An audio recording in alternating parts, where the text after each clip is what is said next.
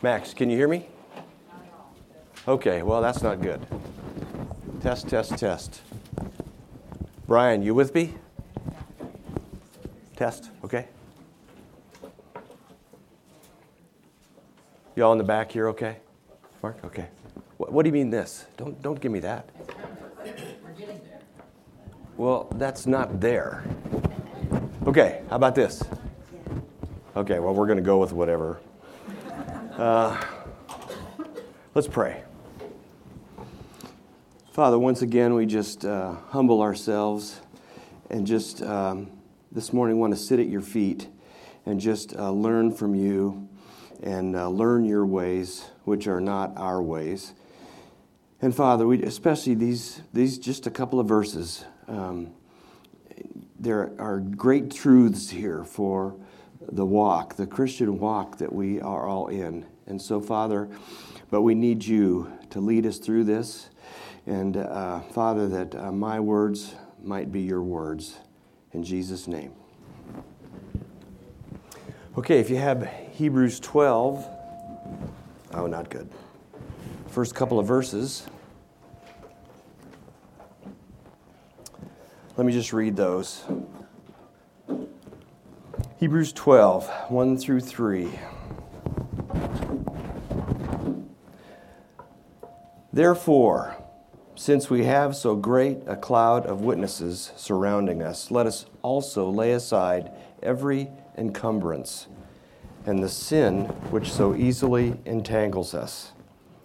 And let us run with endurance the race that is set before us, fixing our eyes on Jesus, the author and perfecter of faith, who for the joy set before him endured the cross, despising the shame, and has sat down at the right hand of the throne of God. For consider him who has endured such hostility by sinners against himself, so that you may not grow weary and not lose heart. So we started this a couple weeks ago, where we first looked at the definition of faith in Hebrews 11, the first 3 verses. And then we looked at the examples to reinforce what we learned about faith in the first couple of verses. The heroes of the faith, the testifiers, if you will, in Hebrews 11, 4 through 38. And now we're at Hebrews 12, the first couple verses. And this is what I've titled application. It's probably a lot more than that. But my goal in this was to understand as much as possible about these words in the original Greek. What did these words mean? Toward the whole point of how then should we walk? It's kind of like Francis Schaeffer, a few decades ago, who had his book, How Then Should We Live? I think it was a tape series too. Well, this would really be How Then Should We Walk? And so walking, taking steps, is implicit in that. So what steps should we take? Well, the most important thing that we'll learn, and we've seen already, is that Jesus is the object of our faith. It's not in us. It's not how much we can conjure up. And he is all sufficient for this as we walk. So how I want to do this is we're going to go through all the words in these first few verses. We'll skip some ands and does, but I want to sort of unpack these few verses word by word if we can, and to really try to get at the ground truth of what the meaning is of these verses in Hebrews 12, 1 through 3. Primarily 1 through 2, and we'll just wrap up with 3 at the end. So if you have your Bibles and you're set up at Hebrews 12:1, then hang on and we'll look at what these words really mean. And I know you probably already know these things, but it's just a good reminder. So what does this word mean? What does it mean in the Greek? And then what would we interpret this in the English? So he starts off, therefore. Well, therefore is a particle of speech introducing a conclusion with some special emphasis or formality. The synonyms would be wherefore, then, for which, reason, consequently, but really, therefore. So this is important because this is sort of a transition to this is the conclusion that we want to have. Therefore, since we, that's just a personal pronoun, since we, all of us collectively, have, and this word have here in the Greek, it's the word echo, to hold in the hand in the sense of wearing, which I thought was interesting. So we want to wear this, sort of like putting on the Lord Jesus is in another verse. We want to wear this, to hold fast, to keep. So since we have, which is to hold fast, so great, and this word, so great, a cloud of witnesses, but the word great could be a couple of things. And probably the best way to look at this is if we have so vast. We have so vast of all these Old Testament saints that have gone before us. We have so vast a cloud, which, again, a cloud of witnesses. A cloud, what does that mean? Well, it denotes a cloudy, shapeless mass covering the heavens, which we kind of look up and see those. But metaphorically, it's really a dense multitude, a throng. And it's interesting that this use of the word cloud is the only use. It's only used right here. So it's uniquely descriptive. This mass covering the heavens of the dense multitude or throng. And a cloud of what? A throng of what? Well, of witnesses. That word is martes or martus, one who bears witness by his death. Now, it could be literal or figurative, and if it's figurative, it's just death to self, which certainly applies here. But one who bears witness by his death. If you just keep your finger there and turn back to Acts, and I want to look at Stephen just briefly, because we're not going to kill ourselves with cross-references, but I want to look at Stephen here and what he saw. And so this is we'll start in Acts 6, I believe.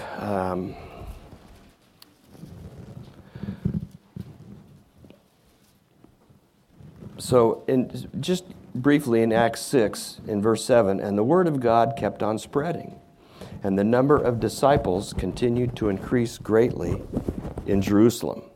And a great many priests were becoming obedient to the faith.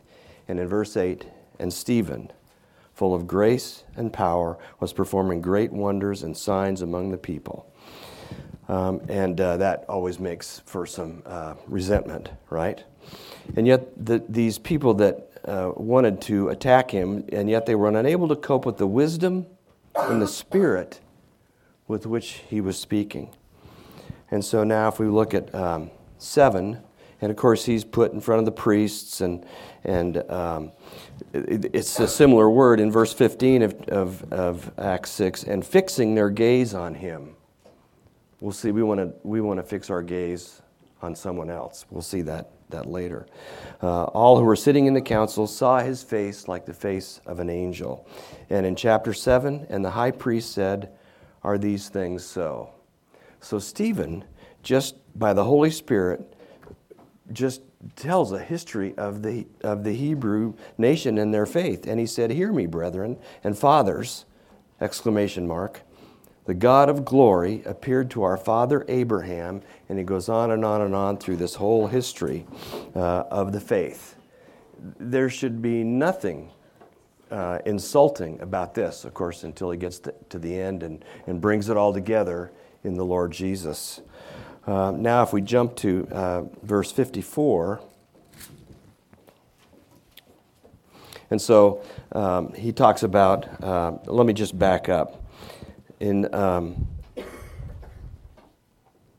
verse 50, was it not my hand which made all these things? And in 51, you men who are stiff-necked, that probably sat well, and uncircumcised in heart and ears, are always resisting the Holy Spirit. You are doing just as your fathers did. Which one of the prophets did your fathers not persecute? And they killed those who had previously announced the coming of the righteous one, whose betrayers and murderers you now have become. You who received the law as ordained by angels, and yet did not keep it. And so in 54. Now when they heard this, they were cut to the quick, and they began gnashing their teeth at him.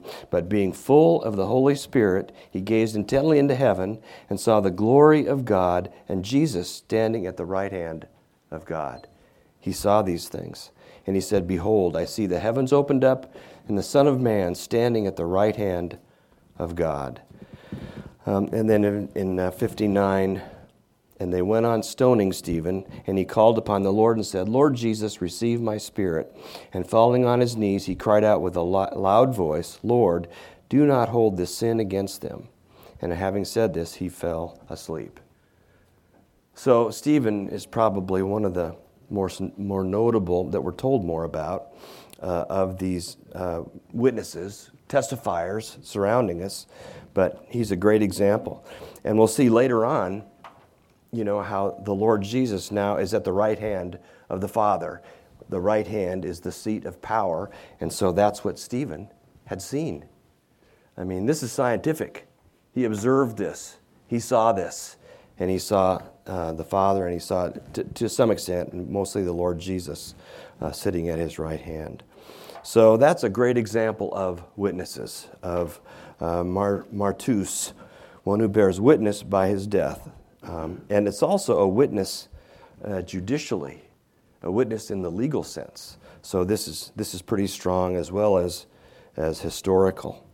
Now, if we jump back to Hebrews 12, the first couple verses, and so we're still in verse 1, and so we have this great cloud of witnesses, of whom Stephen is one, surrounding us. Surrounding, the word surrounding is interesting. The Vines says it's to lie all around, or to be compassed. So completely encircling us, we have this cloud of witnesses. And it's also in terms of binding fetters. So it's not moving away. I mean, this cloud of witnesses surrounding us, compassing us, encircling us.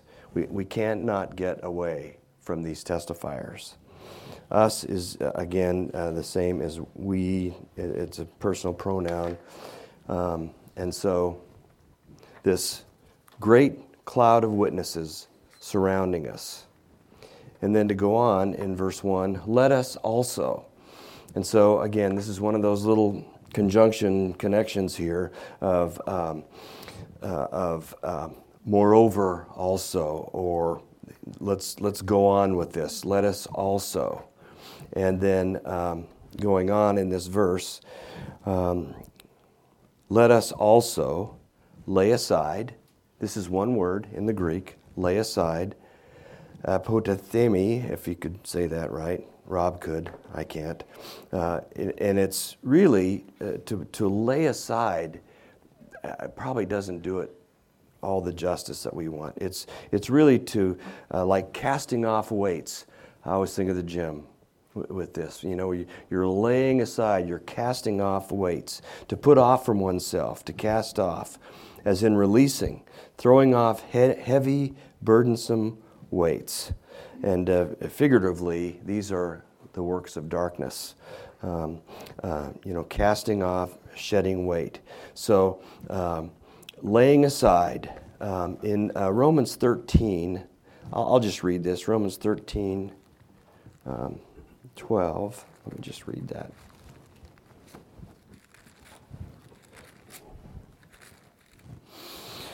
Romans 13, 12 to 14.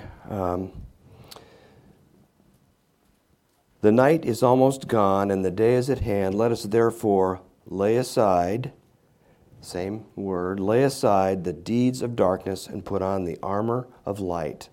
Let us behave properly as in the day, not in carousing and drunkenness, not in sexual promiscuity and sensuality, not in strife and jealousy, but put on the Lord Jesus Christ and make no provision for the flesh in regard to its lusts. And so this is, again, a little different perspective on what we're getting at here in Hebrews 12. So let us lay aside, cast off as a heavy weight, every, all-inclusive, all things, every encumbrance. And what does encumbrance mean? It's just one word in the Greek, a bulk or mass as a weight. And also it's descriptive because it's sort of as bending or bulging by its load. It's kind of how we feel sometimes, this burdensome weight, these weights that weigh us down. It's a heavy burden. And so this is like a bulk mass, an encumbrance. And another connection here, so it's related, the encumbrance and the sin, which is, we know what sin is. We all know what sin is. A missing of the mark, a sin, offense, to wander from the law of God or to violate God's law. We all know in our conscience what sin is. To miss the mark, to err, to be mistaken, to miss or wander from the path of uprightness and honor. So, sin, an encumbrance. So we must lay aside every encumbrance which holds us back from seeing Him. Every encumbrance and the sin which, and that word which is like the definite article, the, which, and so easily entangles us. That's one word in the Greek, which is interesting. I'm not going to pronounce it. So easily entangles us, and it's sort of the opposite of standing well, if you will, which doth so easily beset or encompasses us. So here's a different use of that sense. Sin as having advantage in favor of its prevailing role, and its entangling is like well standing around us as a competitor, thwarting a racer in every direction. That's the picture here. Sin as standing around us, skillfully surrounding or besetting us. We've all felt this too. So easily entangles us. And so if we throw off these things just in the Lord Jesus, in His strength, just cast them off, and not a lot of work involved in that. Actually, I could go into physics here, but I won't. There's no work really until you get a force through a distance. But so it's I'm not going to say like falling off a rock, but we're kind of there.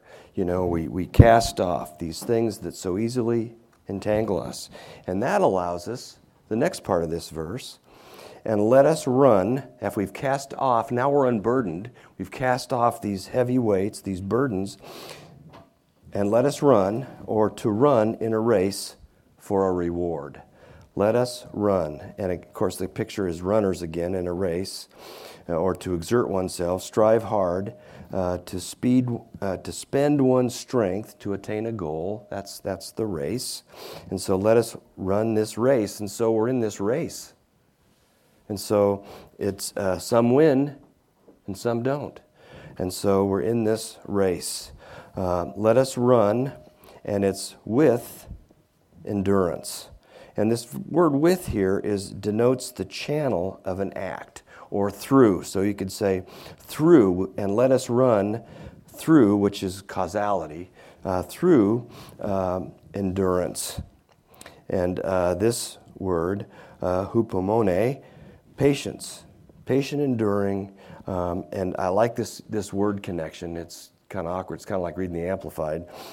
Remaining under, single-purposed. Or you could say a single-purposed, focused, remaining under, or in deference to, or subservient to. And so we all know what endurance means, steadfastness, constancy, but I like this, a single-purposed, remaining under. So it's not just about us. We're being subservient to the Lord here, and that gives us this sustaining perseverance to the utmost. So let us run with endurance the race. And so a race, again, is a contest of athletes, inner conflict of the soul, lots of pictures of this. the arena of contest or assembly, and that's the sense. It's sort of like the Greek national games. There's an arena here with a contest, struggle, battle, or trial. So that's the race. That, again, the definite article, that is set before us. So the term set before, prokimai, is set before, or it's be first, it's ahead of us. Or another way to say it, it's to lie before the view. I thought that was interesting. It's set before us, it lies before our view. And also to be appointed ahead of us, to be at hand. And us, we know what that is. So that was sort of fast and furious here, but I also did some English-sized Greek English New Testament here, so we can read it clearer, more clear. And this is Hebrews 12:1, in summary of what we just looked at.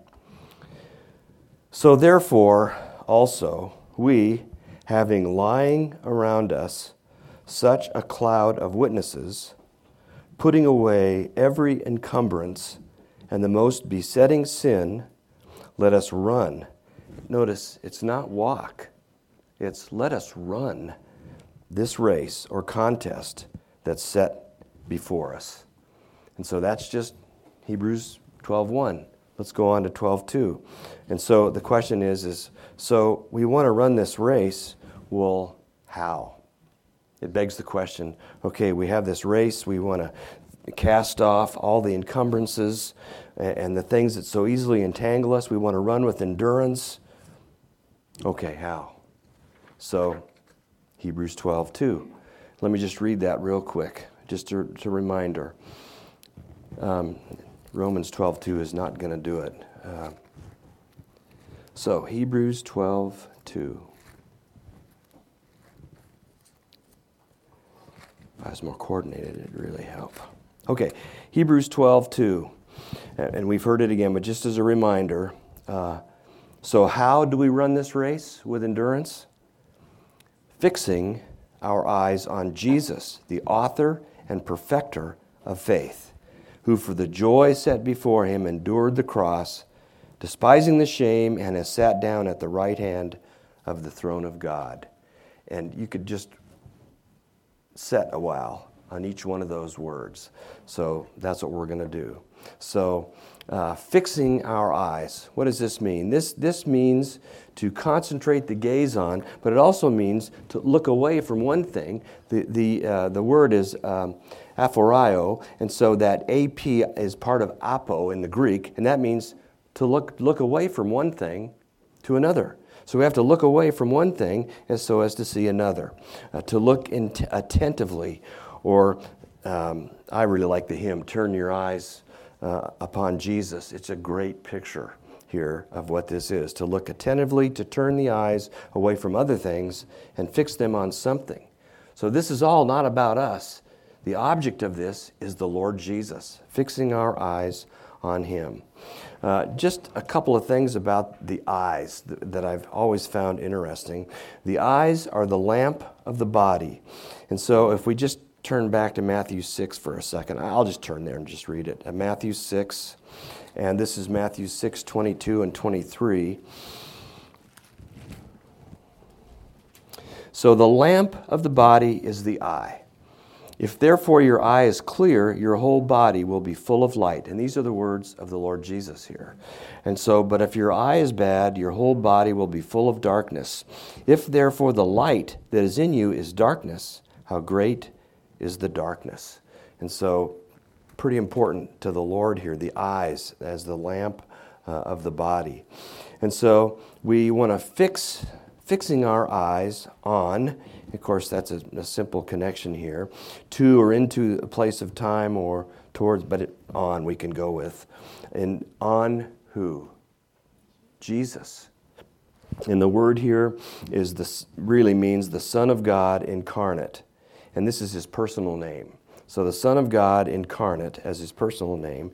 And the word Jesus also is Jehovah is salvation. Or Jesus, the Son of God, the Savior of mankind, or again, God incarnate. So that's who we fix our eyes on. Fixing our eyes on Jesus, the author and perfecter. Well, the word author is, it's a combination, really. We think of authors as, okay, the guy wrote a book. That's not the complete meaning here. It's author in the sense of leader and source. He's certainly the leader of our faith. He's also the source of this power to live the Christian life. So it's a combination, and it's a personal term. So it's not just an impersonal source of energy or power. It's the leader and the source. The prince or author of life who has life from himself. And of course, he's the example, the predecessor, the pioneer, the leader. It's so Jesus is the chief leader and source of our faith. And so let's go on. It's not complete. Can we go back 1 second? You have a second, Kevin. Okay. So. Okay, no, I'm just kidding. Lay aside every hindrance and the sin that so easily ensnares us. Those are two different things. They are. And the weight. But they're not disconnected. Look back at Matthew. They're still related, though. Not necessarily. Okay, tell me. If you look at Matthew 6:19, which is right before the section that you're talking about with the eye as the lamp of the body, and if your eye is healthy, it's talking about possessions. And that if your focus is on this world, then your lamp is darkness, right? So I think that hindrance. So that was Matthew 6? Yeah, you just read 22. Right, so 19? Yeah, if you start at 19, don't store up for yourselves treasures on earth where moth and rust destroy and where thieves break in and steal, but store up for yourselves rather treasures in heaven where neither moth nor rust destroys and where thieves don't break in and steal. For where your treasure is, there your heart will be also. And so I think the hindrance can be not just necessarily sin, but anything that takes us away from it. Well, I mean, the word encumbrance, the author here, by the Holy Spirit, writes it, encumbrance and the sin. So those are two items. I don't think they're completely disconnected, because sin certainly entangles us and it's an encumbrance. But you're right, they're listed here two distinct things for a reason. And so I think there is they're each unique in a sense. But what's the whole point? Cast off these things, exactly, that so easily entangle us and fix our eyes on Jesus. Okay, so where are we here? The author and perfecter. This word perfecter is interesting. This is the only use of this word, perfecter. It's the finisher. He is the agent of perfecting our faith. We're not the agent. He is. He does this. He performs this in our lives as we fix our eyes on Him. So the author and perfecter. I like Galatians 3:3 here that says, "Are you so foolish? Having begun by the Spirit, are you now being perfected by the flesh?" Well, that's how we live sometimes. We get really mechanical and where I'm going to do this better, and it's not that hard, because that's impossible. Are you so foolish, having been begun by the Spirit, are you now being perfected by the flesh? Galatians 3:3. The answer is no. No, it's not going to work that way. And so this word perfecter, a completer, consummate in character, and a finished perfection. I'll just read this, Proverbs 3. I know you're familiar with this passage too. You're familiar with all this stuff, but it's good to just be reminded. Proverbs 3, verses 5 through 8. Trust in the Lord with all your heart, and do not lean on your own understanding. In all your ways acknowledge Him, and He will make your paths straight. Do not be wise in your own eyes. Humility is a part of this. Fear the Lord and turn away from evil. And he wouldn't command this if it wasn't possible. So fear the Lord and turn away from evil. It will be healing to your body and refreshment to your bones. Honor the Lord with your wealth and from the first of your produce, and on and on and on. But the key there is, trust in the Lord with all your heart and lean on him for understanding. And so that's how we're perfected in the faith, is leaning on him more and more, increasingly. And so, perfecter of faith. Now, we've talked about this word faith a lot in these 3 weeks, but that is the word pistis, and it's an assurance or guarantee, a pledge. And it's not the faith itself, it's the object of that faith. And we always think of it in just human terms, belief, faith, fidelity. Yeah, that's good. But it has to be reliance upon Christ for salvation and continuance in this life and walk. So the point is not the engine, if you will, of faith itself, but it's the object of that faith, who is Christ the Lord. And in who, and this is as if to say in 12:2, who, you could say this one, Jesus, we're continuing on here, for the joy, and so for is and it's different uses, but it's sort of an anti-use. It's for, but in the room of, or over against, or opposite to. So we're overcoming something in this for, of that for which anything is given. So for the joy, delight, gladness, cheerfulness, we kind of know what that is, and the fullness, and it's not partial here. The word indicates the fullness of that joy springing from faith, as a vine says. Joyousness, or the cause or occasion of joy, the blessedness the Lord enjoys. So that's really what this is about. This joy that was set before him, prokamai, or to lie, or again, we've seen this before, to lie or be placed before or in front of him, himself, he, the Lord Jesus. And so he endured. The next little section here, he endured.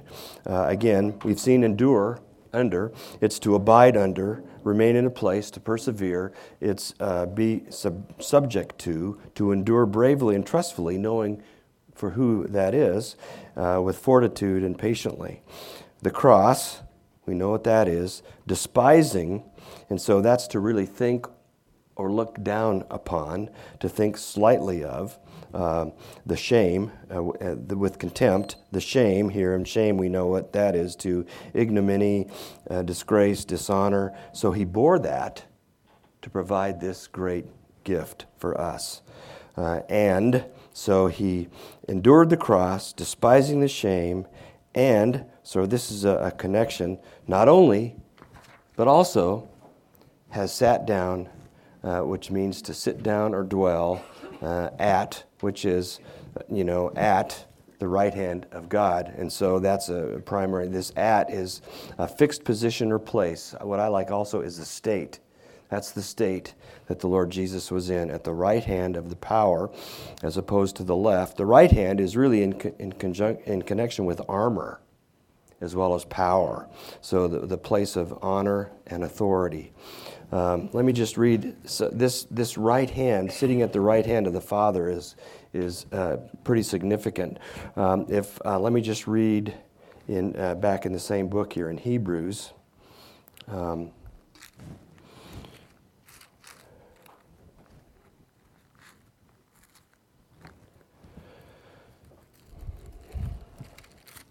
If I was only faster. I should have Barb up here helping me. Okay, Hebrews 1:3, and he is the radiance of his glory and the exact representation of his nature, and upholds all things by the word of his power. I'd gravitate back to this at some point. Anything creation, right? Okay, we can move on now. When he made purification of sins, he sat down at the right hand of the majesty on high. And so this is pretty clear. There are lots of references here, like Stephen saw it. And also, if we just move ahead to Hebrews 10:12, we'll see this repeatedly.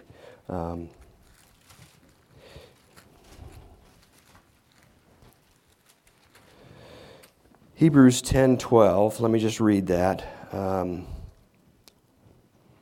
But he, having offered one sacrifice for sins for all time, sat down at the right hand of God, waiting, in verse 13, from that time onward until his enemies be made a footstool for his feet. So everything's not complete yet. You have to go to Revelation, other places for that. But at this point, he has sat down at the right hand of the Father. So we see that, lots of cross references here that I won't go over. One thing, though, it's interesting in that account of Stephen. Notice he sees the Father, but he sees the Lord Jesus standing at his right hand. The heavens were open, and Stephen saw this. But did you notice that Jesus is standing at that point? He's standing to welcome Stephen in. He's gotten up from sitting at the right hand, and he's standing to welcome Stephen in. So, pretty interesting. That's in Acts 7.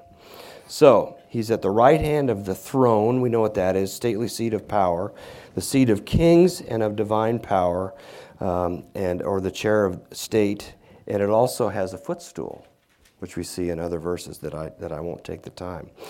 He's sitting at the right hand of the throne of God, Theos, which really means the one true God, which could be interpreted as Elohim or Jehovah.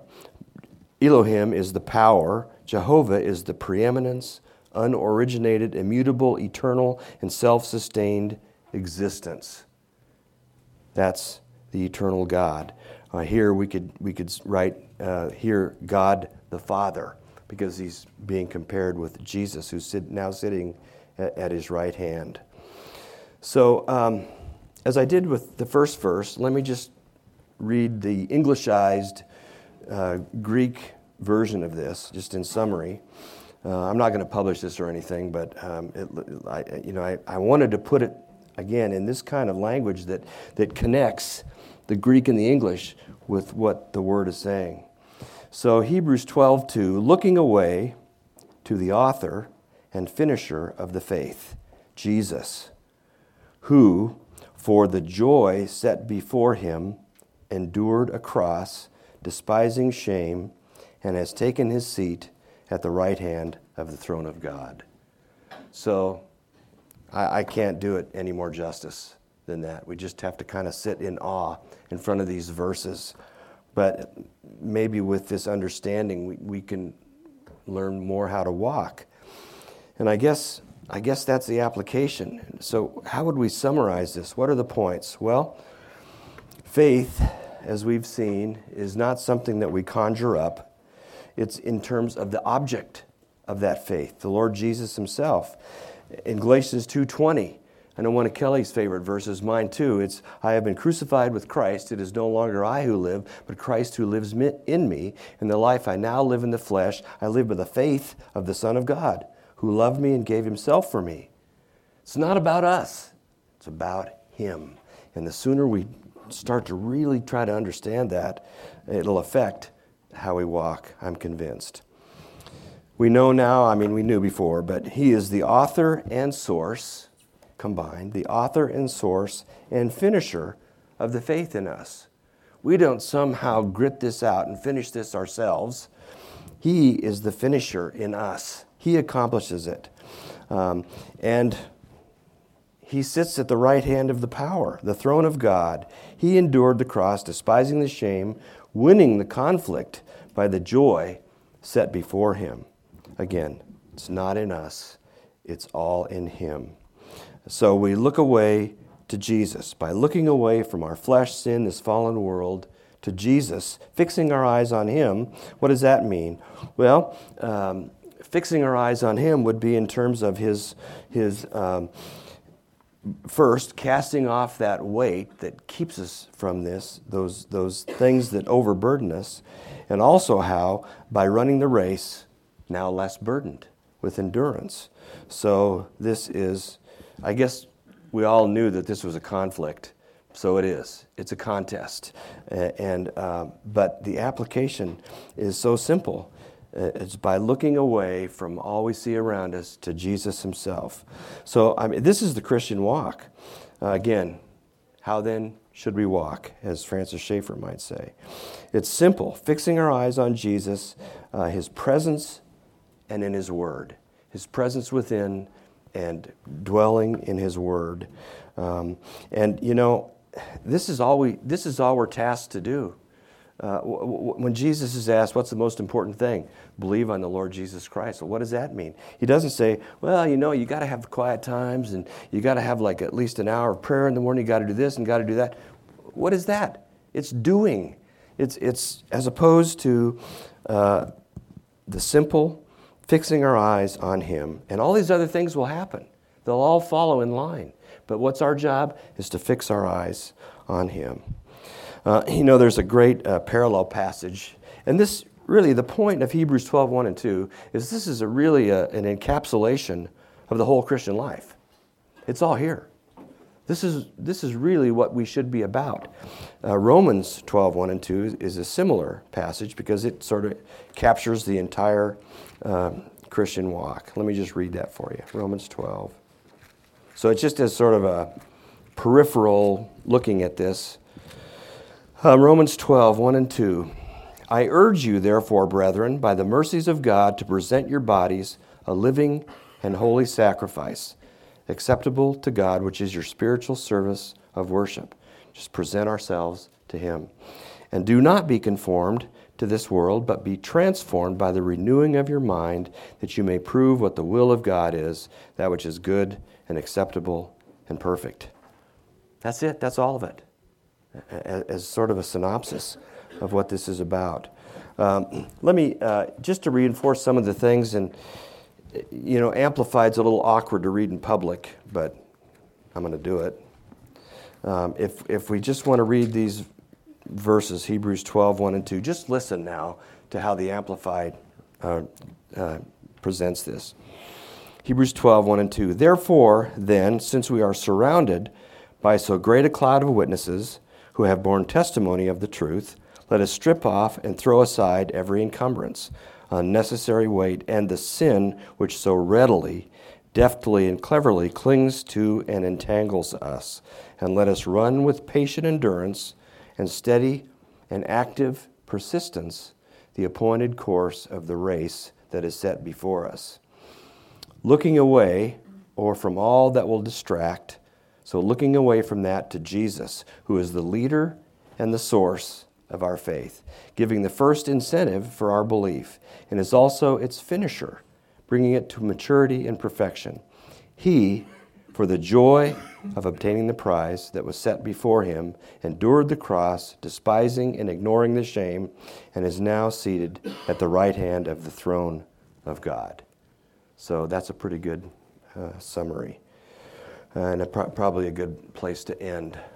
Any questions or comments? I'm not telling you all this because I really understand it all, and I've really succeeded in this. No, I'm just a dadgum sinner like everybody else, and I'm struggling with this. And my focus every day is I want to, turn my eyes to Him as much as I possibly can. So, not an expert. I don't think there are experts except the Lord Himself. So. With that, any questions or comments or? Oh, come on. Again, I can't shut some of you guys up most of the time. Jay, I know you're thinking of something. You're fixing your gaze on me like, okay. So I'm just responding to that gaze. I'm just kidding you. I'm just giving you a hard time. There you go. That's the application. Lukey, what? I've always enjoyed this because I remember this verse when I was a young believer, and it was always presented in this out of context single sentence printed on the back of a track meet shirt, right? Run with endurance with no other context. And it has to this day stuck with me because the cloud of witnesses surrounding us has always been terrifying to me. Because it's this idea of tons of people are staring at you. Don't mess up. All right, now have fun and relax. And the context of how, like, this is really summarizing all of chapter 11, right? Like, these countless people and the amazing works that the Lord has done through their life. And that's the whole point, is that it's the Lord bearing witness to his own faithfulness in all of these others. And all of their accomplishments and anything that was amazing about them is because of God. It is not a measure of what they did. No. It's a measure of his faithfulness. And as we are